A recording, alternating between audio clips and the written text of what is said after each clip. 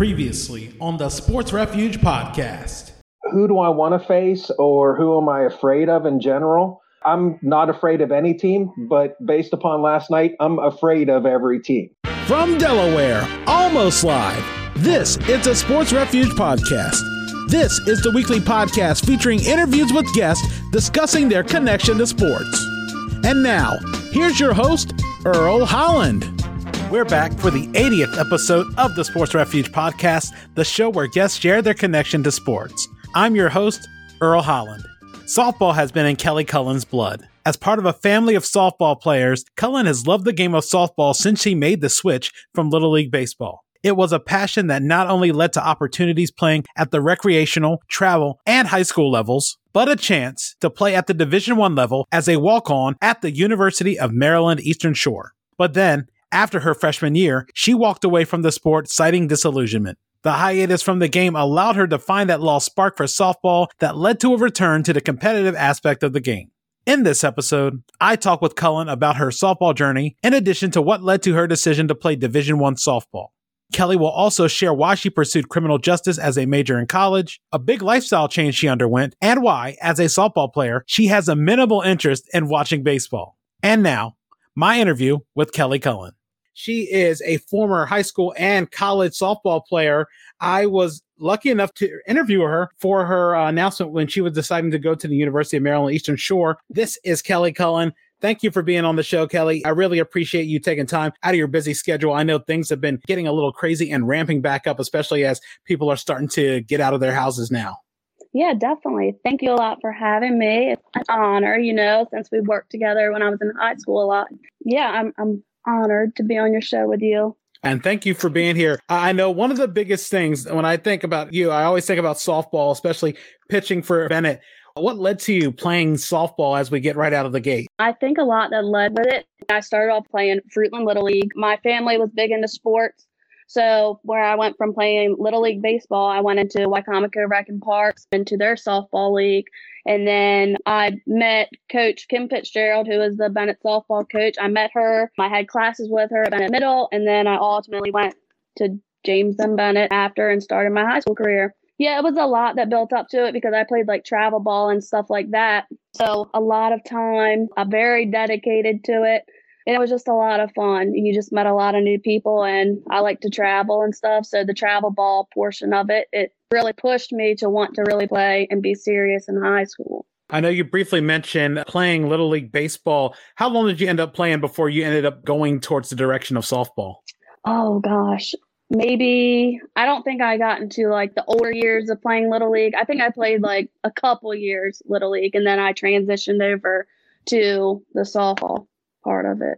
Yeah, I don't really remember much of playing the baseball part just because I was so young. Like I started when I was 5. So softball really is what I've done my whole life. In addition to softball, did you play any other sports on recreational or even high school teams? I used to play soccer. So I played soccer at Crown, and I played some travel soccer. But then when I got to high school, it was all just softball. What were some of the things that you were taking from your experience playing soccer that you were maybe able to use in softball? Probably the conditioning part of it, just with like all the running and stuff like that. I think that's really it. I had thought about playing soccer in high school, but I wasn't as dedicated to that as I was softball. I know you mentioned the travel aspect of playing softball. To you, what was a normal routine for a travel game like? I think the normal routine for me personally was, well, obviously you'd practice throughout the week. So I was used to doing like 3 practices a week, and then you're playing all weekend, and you could play up to 4, 5, 6 games a day. And then you go into Sunday to your championship day. But yeah, it just took a lot of more dedication, putting in a lot of more extra hours than it does. Not saying high school doesn't really, you don't put a lot of time into that, but you'll get off school, you do your homework, you go to travel ball practice, and then you got to do it all over again. So it's a lot of dedication to it if you want to play it. From my experience as a reporter, just sort of watching everything going on when you're just sort of trying to take stock of everything, I always noticed that the dugouts were always an active place, especially more so, I think, in softball than in baseball. And I know there may be a few people who play baseball at different levels who might say otherwise. But Right. what is it like in a softball dugout? What is the emotion and the energy like? Just the energy is like always like high strung. I mean, honestly, I've never seen another sport like it, but I mean, I've also lived it. So I think with softball, it's either, okay, if you have like a bad inning or something, you come in, your teammates are cheering you up most of the time. And like just the energy pumps you up because they're like, oh, and they're cheering for you. Everybody's all hyped up. Most people, they play music nowadays. So they always have like their music playlist. When I first started, we didn't really have all that. So now I think it's a lot more amped up now than it used to be. But yeah, the energy is just great. It's great to be a part of something where you're just like hyped up the whole time. And like, especially when you're winning or you're having like a good inning or everybody's hitting the ball, everybody's doing good, it just makes it 10 times better. Are you a very loud person in the dugout? I like to think so. Yeah, I think so. I mean, I like to cheer my teammates on. I like to be positive, but it doesn't always happen the way I want it to be. But yeah, I like to cheer my teammates on. I like to be loud. I like to cheer everybody on, just so if you're not having a good inning, okay, try to pump you up, just because sometimes you just have to put your team before yourself. So like if you're not having a good time or if you're not performing the way you should be, your team's behind you, to step up and be there for you and put you on their backs. To you, what is the best way to describe how a meaningful softball has been to you? To me, I think it's been very meaningful. It's brought me close to so many people. Growing up playing travel ball, I mean, I've met people from all over. I've traveled all over. I've been coached by amazing coaches who they really have pushed me to where I'm at today. My family, they've traveled all over with me. I mean, yes, they've sat at like tons and tons and tons of softball games, but those are times they'll never get back. We've all enjoyed the traveling. Teammates, I still talk to people today that I played with when I was like 10. So, lifelong friends, stuff like that. And it's just the fact of being a part of something. It means a lot to me. I don't even really have words for it. The game means a lot to me. I've seen you as a pitcher primarily throughout your high school career. What drew you to pitching? And in addition to pitching, what other positions do you play? What drew me to pitching, I think a lot had to do with my family. So in my family, they're like all pitchers. So on my dad's side of the family, we've got like our older cousins. They pitched for Parkside. My younger cousin actually played with me my senior year. And I think my junior year, Casey Donalds, she was also a pitcher. Brittany Donalds is my cousin. She was the varsity starter at Parkside. That rival kind of, Parkside Bennett. So we pitched against each other. Just the whole, I don't want to say like the family influenced it, but it was just something that you grew up seeing. So it's like, okay, cool. Like, let's do this. I mean, now we have younger cousins who are coming up through travel ball and coming up through Mardella, Madison Donalds, Elena Donalds. They're all coming up and they're all pitchers too. So it's something to look at. I feel like you kind of like pass the legacy on and you look at it and it's just a good time. But other positions that I played in high school was third base. I really like that, but I just like the intensity on the mound a little bit more. To you, which one involves quicker reflexes, pitching or third base? Which one involves quicker reaction, especially for a line drive? Gosh, that's a hard question. I think maybe pitching. But then again, I don't know because you're already in motion when you're pitching. So if you have a line drive come back to you, you're already kind of ready for it. But like if you're playing third and you're not ready, then if you're not ready, I mean, you either catch it or eat it. So probably third base, honestly. I think I'm going to change my answer. Third base, I think. I know you were talking about being in position to catch a line drive. What's the hardest hit ball you remember coming back at you? The hardest hit ball I remember was when I played at UMES. I think I was pitching against Savannah State. And they had a girl come up who was batting cleanup, so, heavy hitter. And she line drive one back. I mean, it hit me in my leg so hard that I had to wear football pads underneath my softball pants for like the remainder of the year. That's probably the hardest hit ball I remember. It was bad. Like my whole leg was bruised up. So that's probably the hardest hit ball that I remember. Wow. Yeah. Oh, yep. Man. And I just think, man, I've seen some crazy things and just watching co-ed rec ball, you know, and definitely not as geared up as a lot of the college and high school level pitchers. I mean, does that gear offer as much protection as, you'd like it to, or? No, I think they just did that as like a safety thing, but I didn't really like wearing them.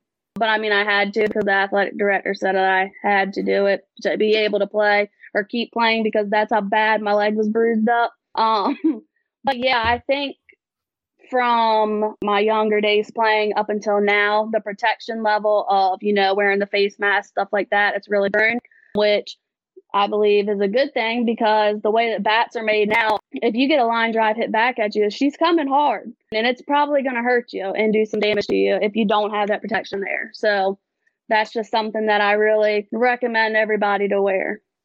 I know when it comes to pitching, everybody thinks of pitcher's repertoire. They always think of baseball. But for being a softball pitcher, what is a particular repertoire that you have? If someone were to do a scouting report on you pitching, what are your go-to pitches?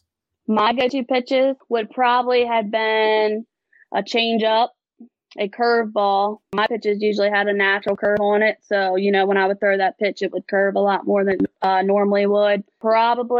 I would say probably a rise ball. Those would be my top three. And I always wondered, I guess velocity is just still as important in softball as it is in baseball, but especially with the shorter distance, it's really hard to sort of understand the difference in what a true softball fastball is like. Right. I don't really know. I mean, I know people talk about it like, well, what's the difference here? What's the difference here? And, it's been a big debate over the years. But I mean, unless you really play softball and baseball, you can't really answer that. I just think I know I probably couldn't hit a baseball. So obviously the ball is coming in differently from, over top and under. So, I mean, I think they both have their toughness to hit aspect of it. So was there a pitch that you had tried to experiment with and you're like, nah, I don't think I can get the grip on it, or it's not doing what I want it to, or? Probably a screwball.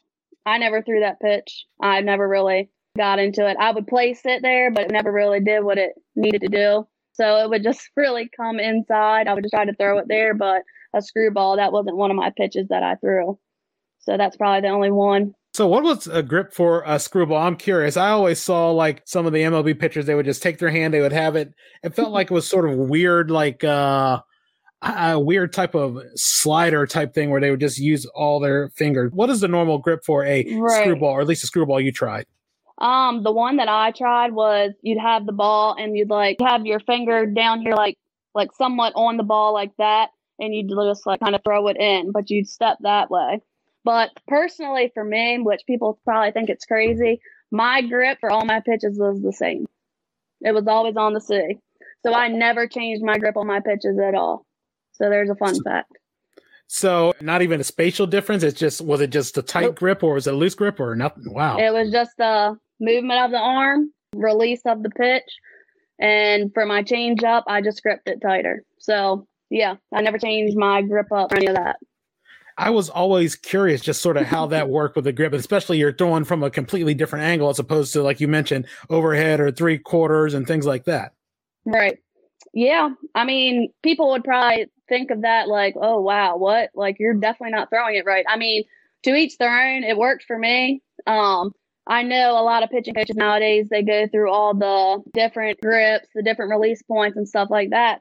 Well, when I began pitching, I only had like the main points. I never went to a pitching coach. It was just, okay, you do this for this, you do this for that, and okay, here you go. Like, I never had a pitching coach, but nowadays everybody's getting the whole, here's the grips, you need to do this, you need to step like this. And yeah, I mean, I think it's really good for the kids learning now, but at the time, that's not how I learned. But it's great that people are learning like that now, the actual, how to grip the ball, how to release the ball, where to step, to throw the pitch. I mean, I think it's really good, but that's just not how I pitched. Kind of taught myself.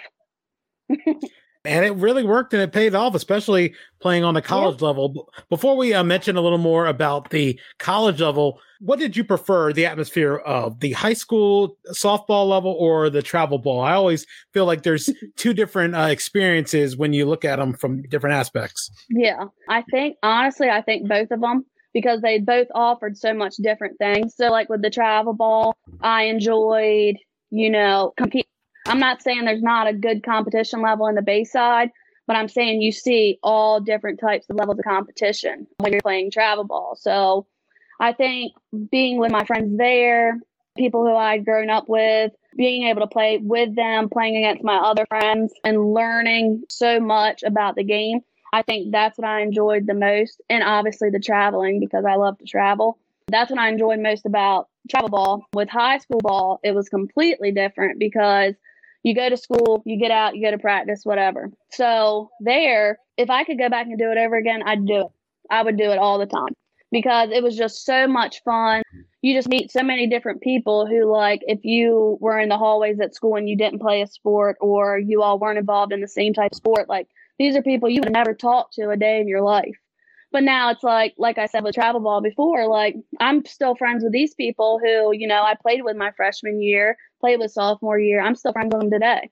And it's people I would have never talked to before if we didn't play softball together. And just the coaches, like, I have a very good relationship with my coaches still today.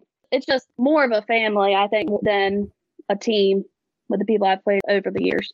And that's definitely true. And actually going on to the next point about softball in high school, I know when you were playing and the time I was a sports reporter, it was more rampant than it was any other time where people would change schools for whatever sport just to sort of get that advantage. You end up seeing sort of the super teams at some schools, and I'll leave whatever schools those are and whatever sports they are left alone. But everybody knows it didn't matter. You could see it in the newspaper. You could hear it on Twitter. You could see it somewhere else. Other people are talking about it. Yep. Did the thought of ever transferring to pursue either greater exposure or competitive advantages, did it ever cross your mind? And if so, how close were you to deciding to leaving Bennett before changing your mind? Absolutely not. No, there's no way, because you would see it. I mean, like you just said, you'd see kids, they'd play 1-2 years at one school and then you're transferring off somewhere else. No. So obviously, like you said, we've seen it. Okay, y'all are stacking up teams, but then they came out with a rule, I guess, where you'd have to sit a year or something if you transferred. But back to the question, no, I would have never left my Bennett softball team. Never. Absolutely not. And I mean, and during the time when I was playing, this is how crazy it gets. My family had moved. So we were in Y High district, and this might be breaking the rules or whatever, but we kept our address where I was still able to go to Bennett, still able to play with my team because that was my team. Like, that's who I started with. That's who I'm going to finish with. And no, the coaches, amazing there. The school, my teachers, they're great. And just the whole, like, community together with that. I mean, and I wanted to start my own, my family, they had gone to Parkside and stuff like that. I wanted to start my own legacy somewhere else. I didn't want to have to be up behind somebody else or like, oh, this is so-and-so's cousin. Like, no. So Bennett was my home. Bennett's where I stayed, and I did not have any thought of transferring, moving, or anything. So, no. Did people try to recruit you? Now, while you may have not decided, did other people say, you should come here, get a shot? It's 1A here or it's 2A here or something like that?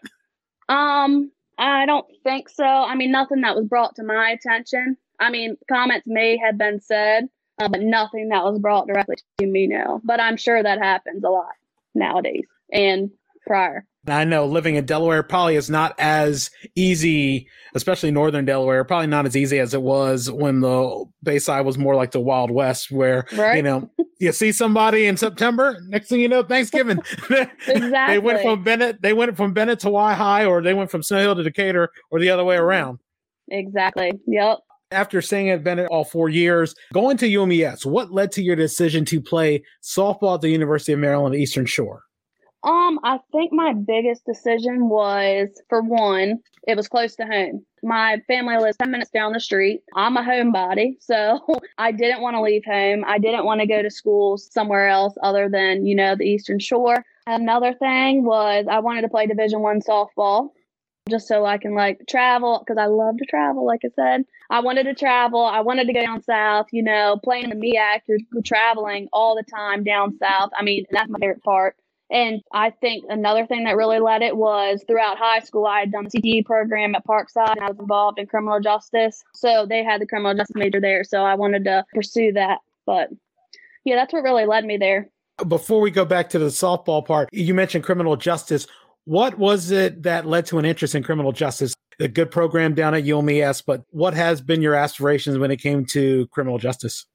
I think that really brought me into wanting to do that just because I thought it was interesting and I was really involved in like wanting to help people. My interest was to like do child advocacy, so like investigating child crimes and stuff like that. But, life happened. We take different paths. Not saying that I did anything wrong. I can't be in the criminal justice program or anything, but I'm just saying I didn't go in the job field that I expected to go in when I graduated. So I still have my bachelor's in criminal justice, but I am working in a different job field. So I always have something to fall back on if, I do decide to go in that field. So I know you mentioned child advocacy would be more on the law enforcement officer side or more on the lawyer side?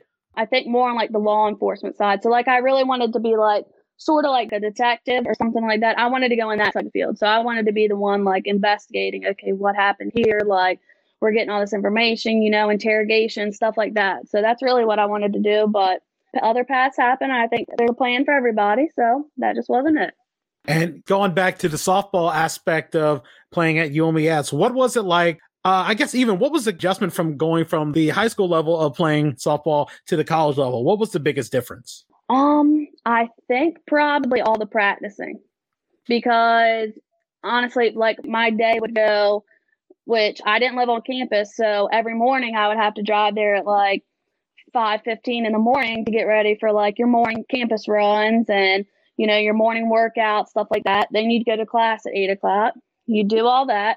You'd have another practice at like 3 or so. And then you'd go to dinner and then you'd have another practice like later that night. And it was just all the time. So it's really something where you have to work on your time management.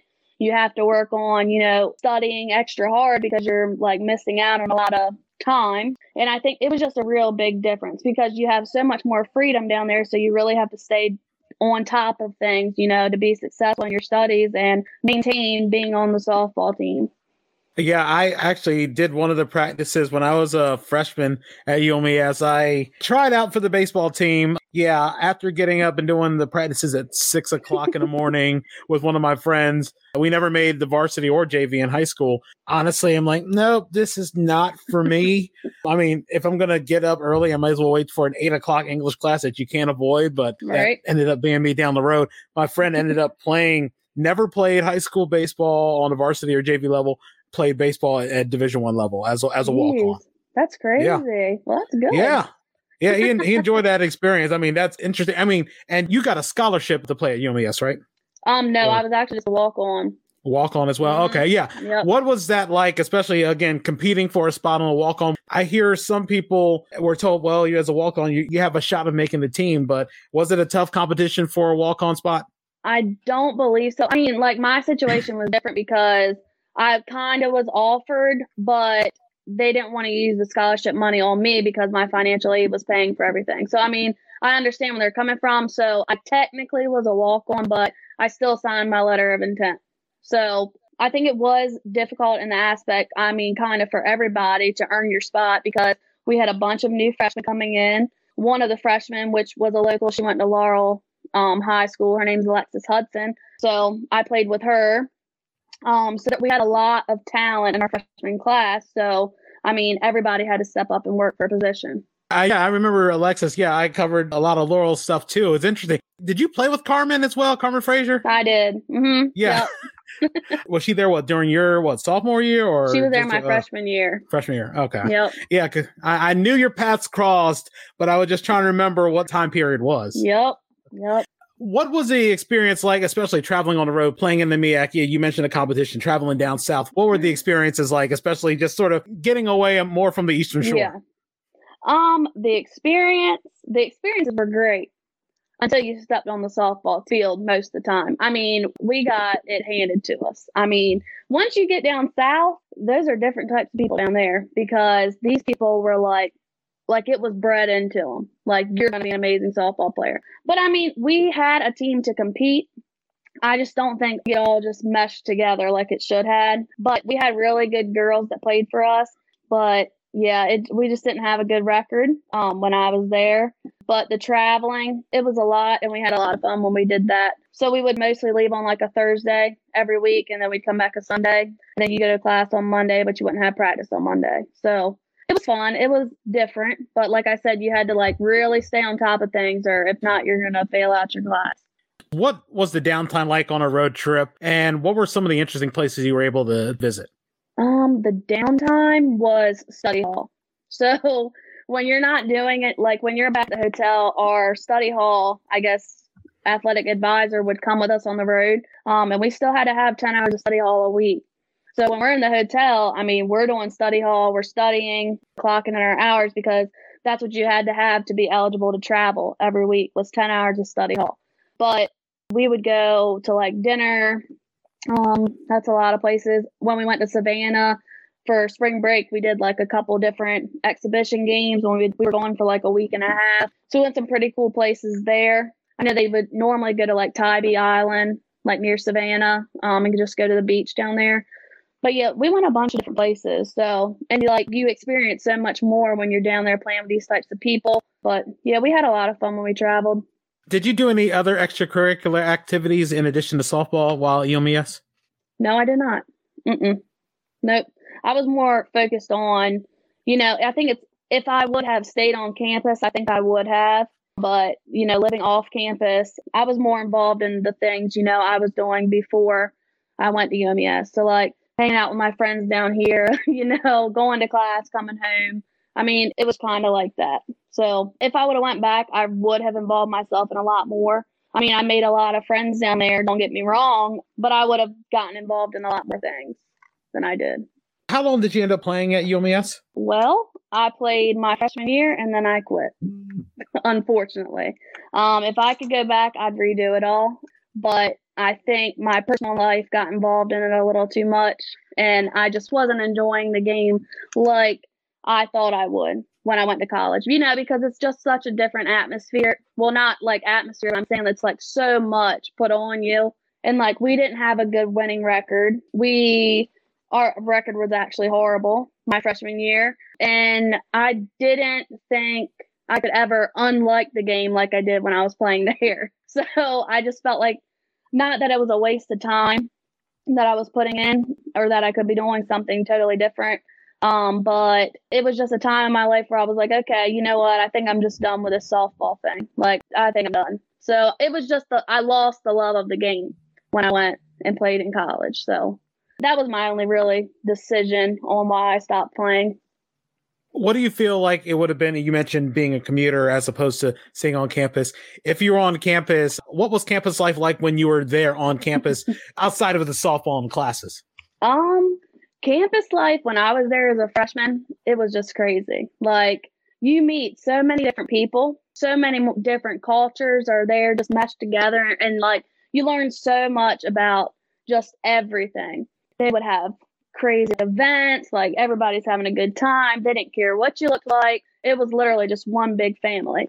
And like, that's what I try to explain to somebody. I mean, like, obviously being white, going to an HBCU, like, some people would walk in there and they're like, oh my, this is different. Like, this is a culture shock. But when I went there, I'm like, oh my goodness, like, this is just great.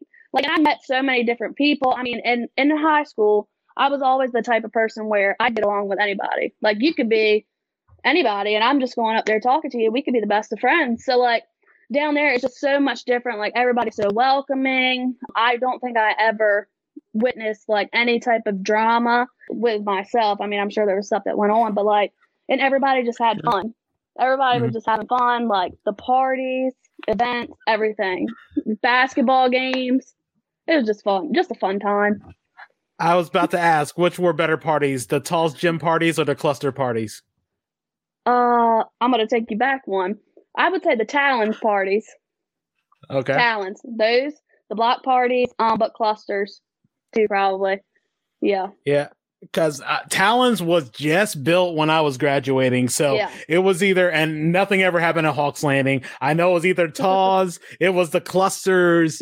Actually, I think the last weekend before I graduated, Talons was open and there was like a little gathering. Well, little gathering. I can't say that. It was a gathering. I went for a little bit and like, nah, I'm just going to turn back in. Went to bed like 4:00 and sprung up at 7:30 just to get ready to go to the High Center for graduation. But yeah.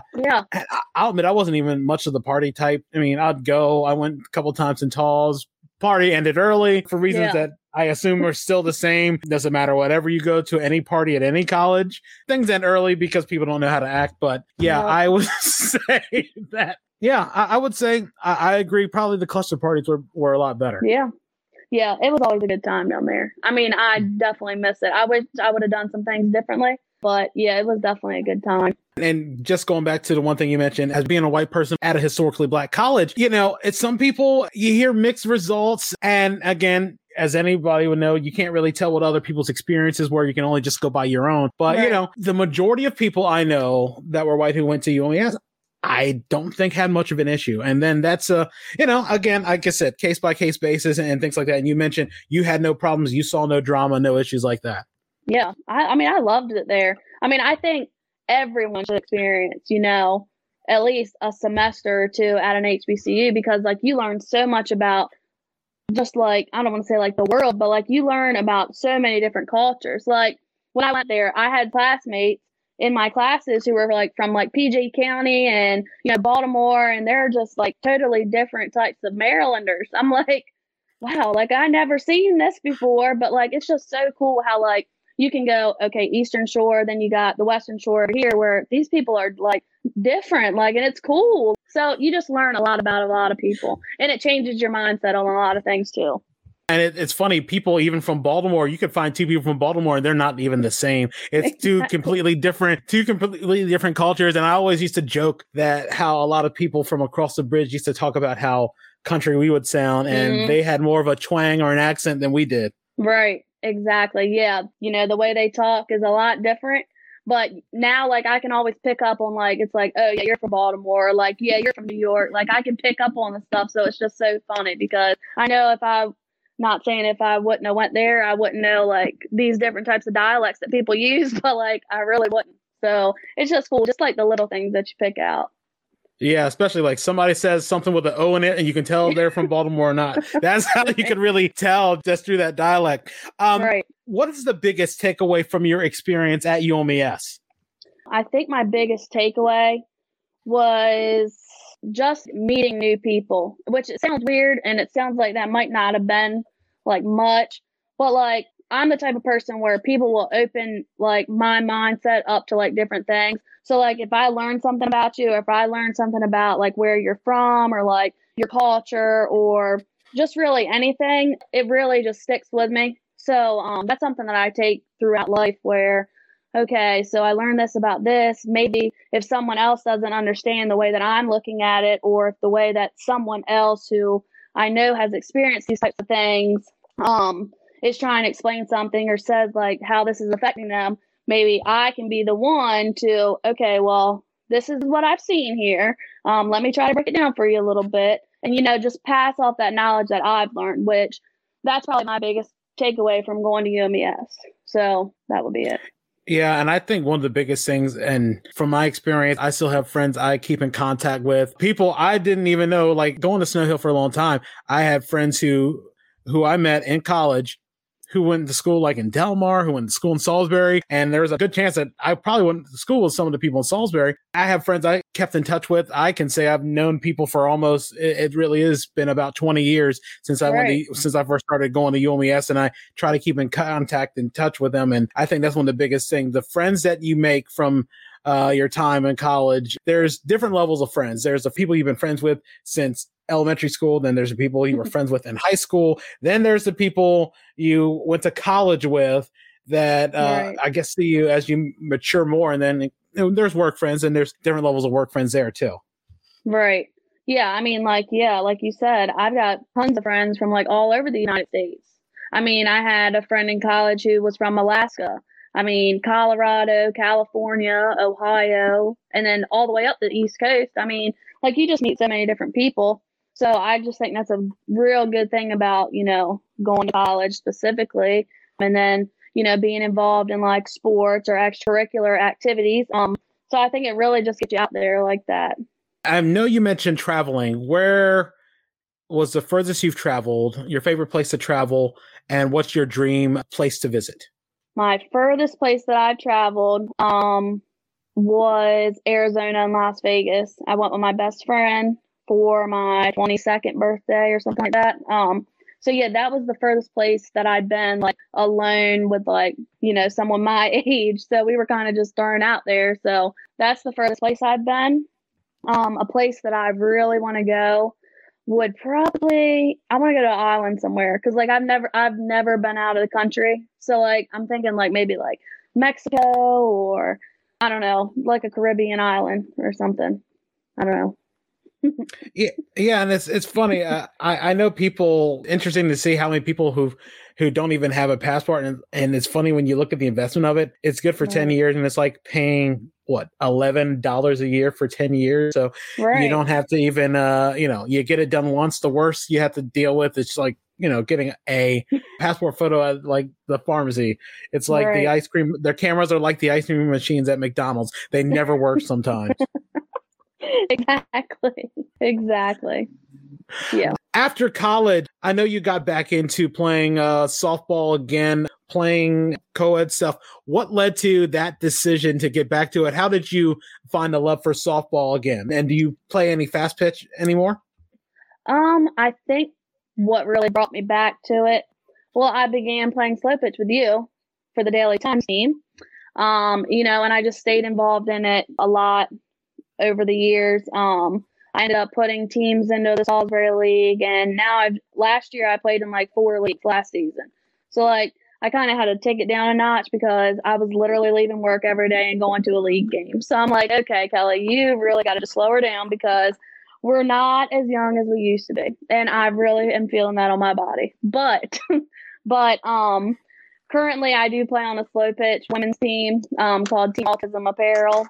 So we do a lot of traveling throughout the season, throughout the year. And it's really brought me back into the community. I mean, it was different because, playing all these years fast pitch, growing up with these girls, and then switching into co-ed that I played for a couple years. And I'm playing with like men, I'm playing with women, which mostly I was playing with men.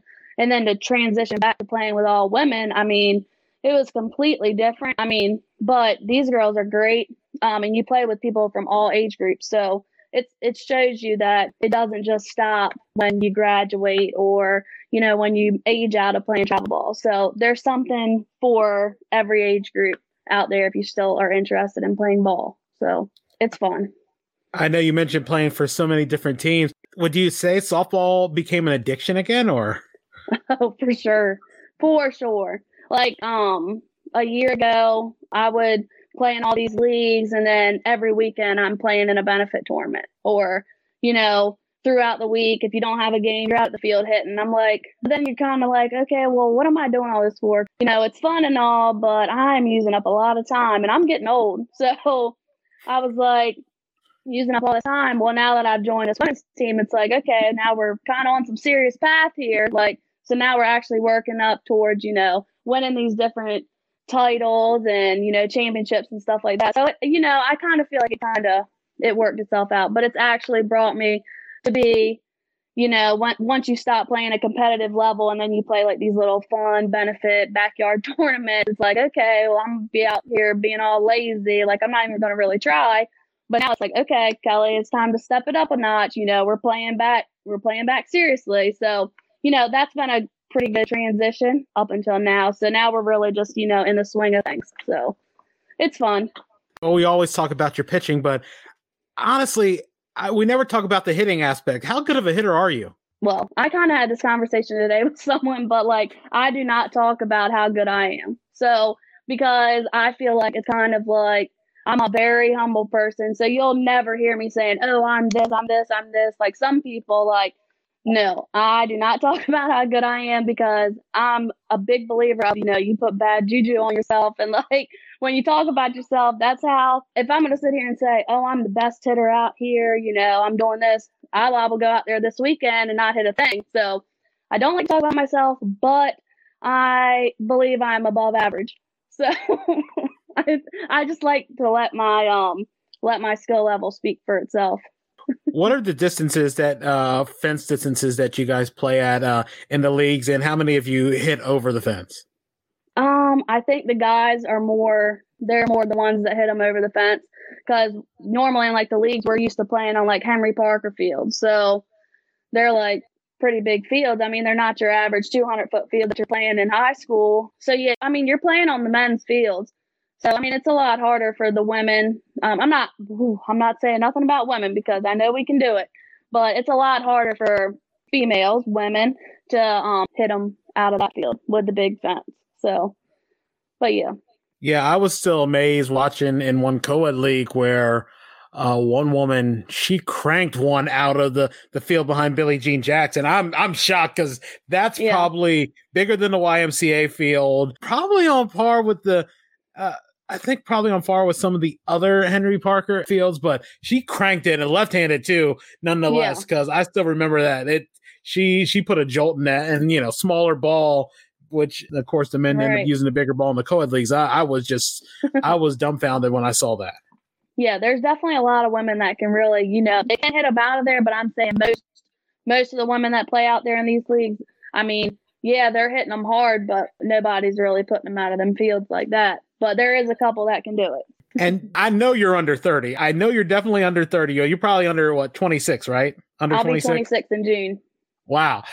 So you were talking about the wear and tear. And I feel like, especially as you're under 30 and while you're no longer under 20, is it that physically demanding playing those games? I mean, do you feel even worse than you would have after when you were playing in the high school level? Oh, yeah. Yep. Because, when you're playing high school and you're practicing every day and you're using them same muscle groups and same movement, stuff like that, you're putting in the reps.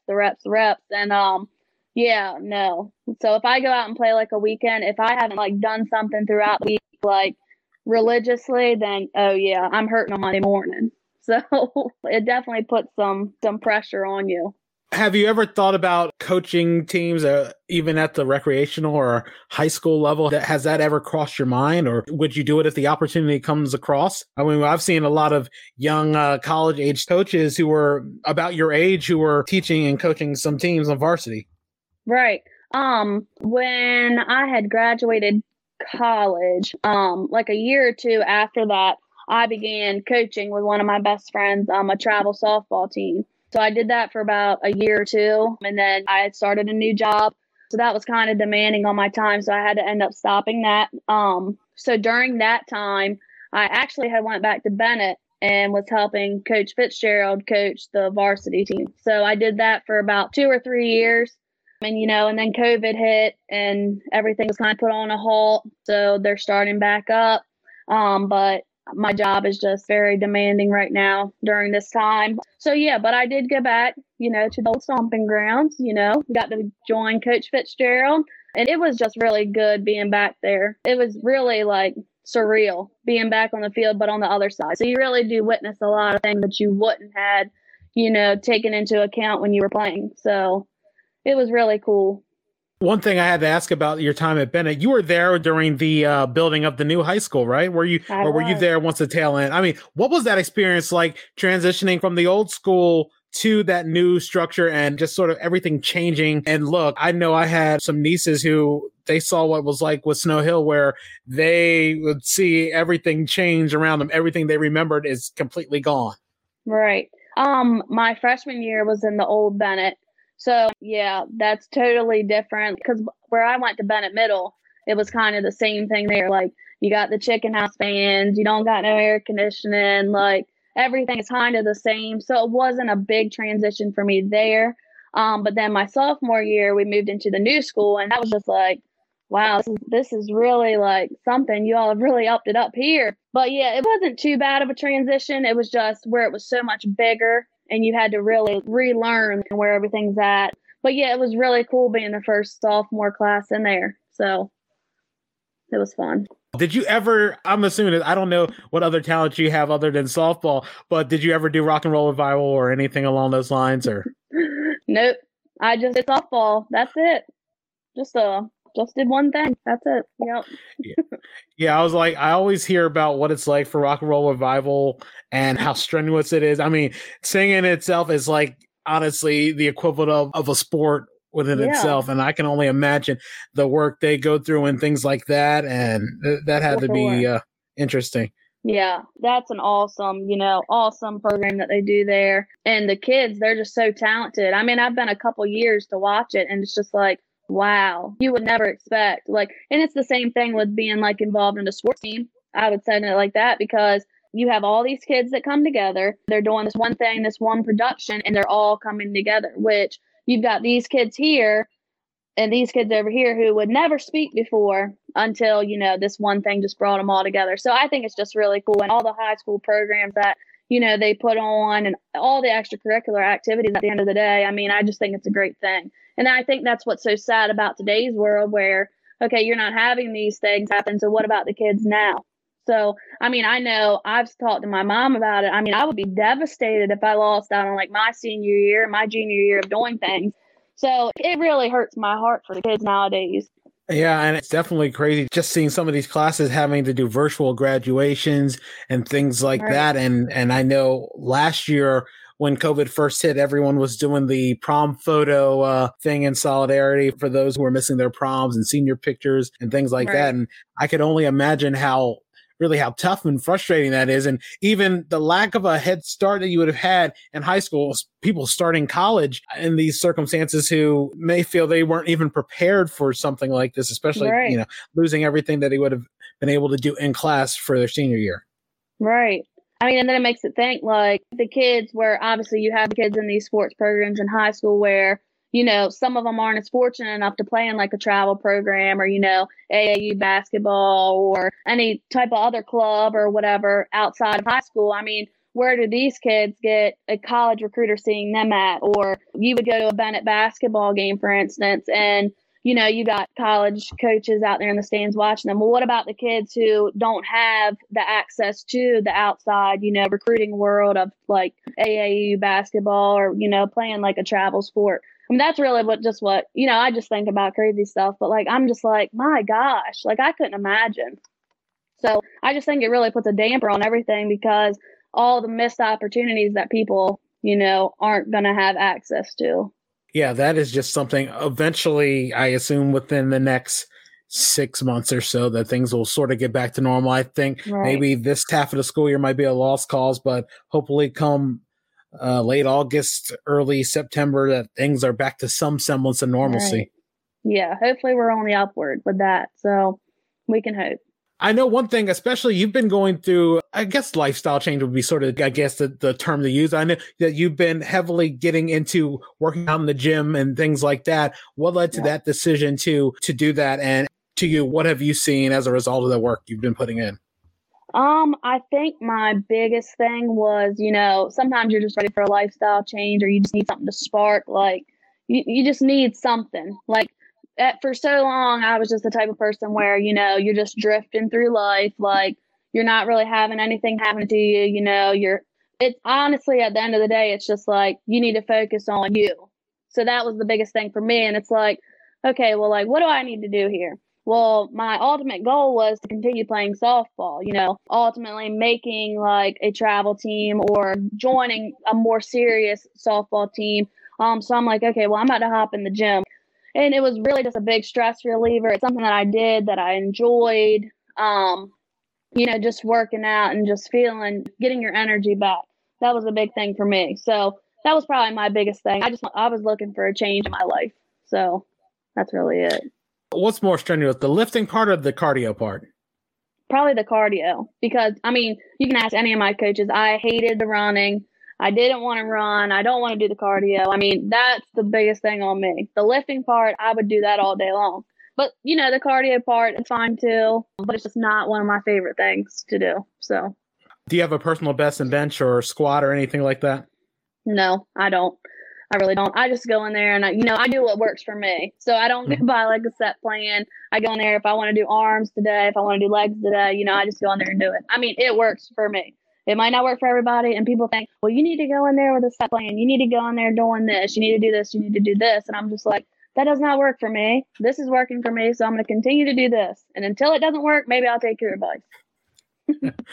And yeah, like you said, you've seen a lot of gains. You've, I guess, like I said, you've seen a transformation that where you've seen weight loss that you've seen beneficial from that. I guess, Yeah. it's hard to say to a woman like, well, you've lost weight, because Yeah. that's Right. the worst thing you want to say to anybody. Shoot, you can't offend me. But yeah, for sure. I mean, like, and I think a lot had to do with, like, I used to drink a lot of sodas, so I kind of cut them out. I mean, that's really what did it. I mean, the working out, yeah, that helped a little bit, but just cutting out sodas, focusing on like your portion control and stuff like that. So that's really what did it for me. But the gym, it really helped a lot. It made my moods better. Like, I had some energy when I would go to work in the morning. Like, I didn't want to lay in bed all day. So yeah, I mean, it's just fun, and I just like being at the gym. So, How many hours do you spend at the gym? well, I'm gonna start going back, but normally I would do like 2 hours a night or something like that. Because normally I would do like a cardio class or something, and then I'd go out and I'd lift afterwards. But before, like, I started my new job, I was going like twice a day, which was working for me. So people say, you don't have to go twice a day. You don't need to do this, but it worked for me. So I'm going to start doing that again here soon. But yeah, that's really what I do. And like you said, for everybody, it works differently. Some people, they just do cardio all the time. Some people just lift and do no cardio. And I mean, and like I said, if it works for someone, it works for someone, Right. Although it never hurts to integrate a couple of things here and there. Exactly. One of the things we want to do, just sort of try something different from the norm. I always ask people this question when it comes to this. Celebrity lookalike. Who have you been told that people say you look like? Gosh, I don't really know. I mean, oh man, I don't know. I have no clue. I mean, like, if I was gonna say, like, if I was to have somebody play me as a character, as me as in a movie, I was thinking about this, and I'm like, you know what, Kelly, you're pretty funny. So I'd probably go with like Melissa McCarthy, because like she's one of my favorite actresses and she's hilarious, and I tend to think that I'm pretty funny too. So that's probably who I would pick.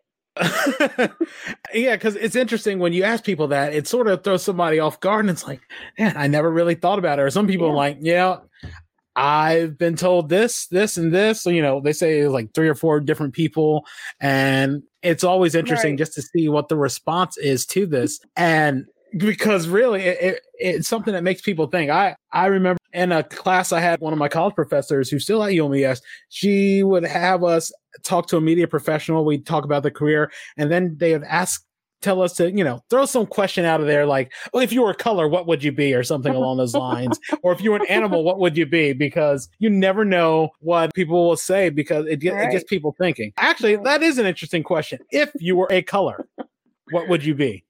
If I was a color, probably purple, because that's my favorite color. Just because. So that'd probably be the color that I chose. What about you? Oh, that is a good question. See, I turn it on you. How about that? Yeah. And that's rarely do I get a question color based. I would say blue. I like blue. Yeah, it's an interesting color. I feel like, again, different shades of it. That's always easy. Black would have been an easy answer to say because it goes with everything. But, I'll say blue. I will definitely say blue. Go. That's a good answer. Before we start getting close to wrapping this up, one question I would ask you, especially like I said, you're fairly young, and so you're 25 on the verge of turning 26 in June. What would be advice that you would give to your younger self? Wow. Well, I think the advice I would give to my younger self would be don't give up, because I feel like I would have made it much more further in my athletic career if I wouldn't have given up when I got to UMES. I quit my freshman year. So I definitely would have stuck that out. And also it would be probably to be nicer to yourself. Because I was the type of, I still am the type of person, I would really just put myself down, stuff like that. So it would probably be more nicer to yourself, stay positive, and, just go with the flow and make it happen. That'll be it. And I always think that we're always our own worst critics, no matter how we see a lot of people may give us praise and things like that. But it's just hard for us sometimes to accept that, which can be a tough thing sometimes. I mean, it all depends to the extent on where we struggle with criticizing ourselves, because some people, okay, it's minor things, and other things, it can lead to a whole spiral and a deep, dark hole. And that's why it's always, like you mentioned, being kinder to yourself is something that is definitely important. Right. Yeah, I mean, I think that's a big thing too. So that really would be my advice to myself and to anyone who is watching. So I would definitely do that. What are ways people can reach out to you on social media? I know that it's funny. I think of in this generation of, they have the Gen Zs and the millennials and things like that. I don't know what you would classify yourself as, if you can classify yourself more as a millennial or Gen Z, or if you even think about that. But are you big on social media, and what are ways people can reach out to you? Yeah, I mean, I have all basically social media accounts that can be reached out to on Facebook. Kelly Cullen, my name on Facebook. I have an Instagram. You can just search my name there. I'll pop right up. That's really the only ones that I really use. So yeah, on there. So, I mean, feel free to message me whenever. Send me a friend request. Any particular shout outs? Anyone you want to give a shout out to, say hello to? Probably, like my softball teammates. I'd probably shout them out. My mom. And really, that's it. Shouting out all my friends. So that's it. One more thing I had to ask you before we go. I know you're a diehard Washington fan, Washington football team, Washington Redskins fan, depending on how you prefer it. First of all, I had to ask us, what was your thought when they initially talked about the name change last spring or last summer? My initial thought was, we've already lost about everything. So why not just lose the name too? We'll just start fresh. We'll start fresh and clean. So, I think it was probably a good thing. And I felt like it was pretty much needed. But at the same time, I still call them the Washington Redskins, because it's a habit. But yeah, I mean, it's fine. It's fine. I'm okay with it, I think. Do you have an idea for a name that you would like to hear? And also, what were your thoughts on the season that just passed? I don't really have an idea on the name change or anything, but I think the season was a lot better, especially with beating the Steelers after they were undefeated. So that was a big, moment for me that I really remember. And then just watching them and, Alex Smith winning comeback player of the year, watching Chase Young perform, which, that's really good too. I just think we have some good seasons coming ahead of us, especially with our new head coach. So we should be okay. Yeah, I'm crossing fingers as well. There's nowhere to go but up, especially after winning the division, because they said before, once you learn how to win, everything else falls into place. Doesn't matter if you're 7-9 or you're 6-10 and things like that. There are plenty of teams that struggle but won a division. You can look at the Seahawks. They won one playoff game. They were 7-8-1, I think, beat the Saints. And then a couple of years later, they at least won a Super Bowl, and they were in another one too. Exactly. Yeah. I mean, I think it's all going to go up from here. I mean, I think we're going to have some probably good draft picks. So we should be good. I'm just ready to get back to a game. Definitely. I'm hoping that soon. Who is your baseball team? As much as we talk about that, are you a big baseball fan while you played softball? I'm not, no. But if I had to choose one, it'd probably be the Yankees. You're probably an Orioles fan, right? Yeah. Yeah. I'd probably choose the Yankees just because if I had to choose one. But yeah, I don't watch much baseball, just football, softball. That's about it. That's why I was always curious, because I know a few people who play softball. They're like, I played sports, but I don't watch it much, or I don't watch baseball or things like that. That's why I was really curious about that aspect. Right. I just think, to me, this is me personally, I just feel like it's just like a slowed down. I just don't like it. I just feel like it's like kind of slow. Maybe it's just from playing softball so long and I'm used to the high energy or something. I don't know. Do you prefer watching sporting events on TV or live? Oh, definitely live, depending what the game is. So, like, my friends and I will usually go to the Redskins home opener. So, we've missed out on that these past 1 or 2 years. So that's always a fun time. And I just like the atmosphere of it at our home field. I'm not going anywhere else. Like Eagle Stadium, I'm not going. But if we're going to FedEx Field, we're in there. I mean, any opportunity we can get to watch it live, definitely. But yeah, other than that, I mean, we're okay with watching it on television, but I just love FedEx Field. Yeah, I'm looking forward to when they build a new stadium that's a little more metro accessible. But that's for me. Driving in the middle of Prince George's County and trying to get on 95 is just a pain. But if they build it where RFK is, just get right off on Stadium Armory, I'll be good to go. There you go. Exactly. It's good to see that Kelly was able to find that lost passion for softball and continue to play it at a competitive level. It's so interesting that when I used to interview Kelly during my time as a newspaper reporter, I wasn't sure if I could ever get more than a few words out of her. Thankfully, this interview was able to put my old notions to rest. Next time, as we continue my interviews with UMES alumni, I talk with Kenny Brown and Linwood Outlaw. We'll discuss what led to them going to UMES, becoming a journalism and English major, and much more. Don't forget, you can find episodes of The Sports Refuge wherever podcasts are heard, including Apple Podcasts, the iHeartRadio app, Spotify, and more. Also, feel free to subscribe, share, and leave a review as well. Until next time, this is Earl Holland saying thanks for listening and have a good one. You've been listening to the Sports Refuge podcast. For more information about our show and our guests, go to our website at thesportsrefuge.com. Follow us on Twitter at The Sports Refuge, on Instagram at Sports Refuge Sports Blog, and on Facebook at The Sports Refuge Sports Blog. Thank you for listening.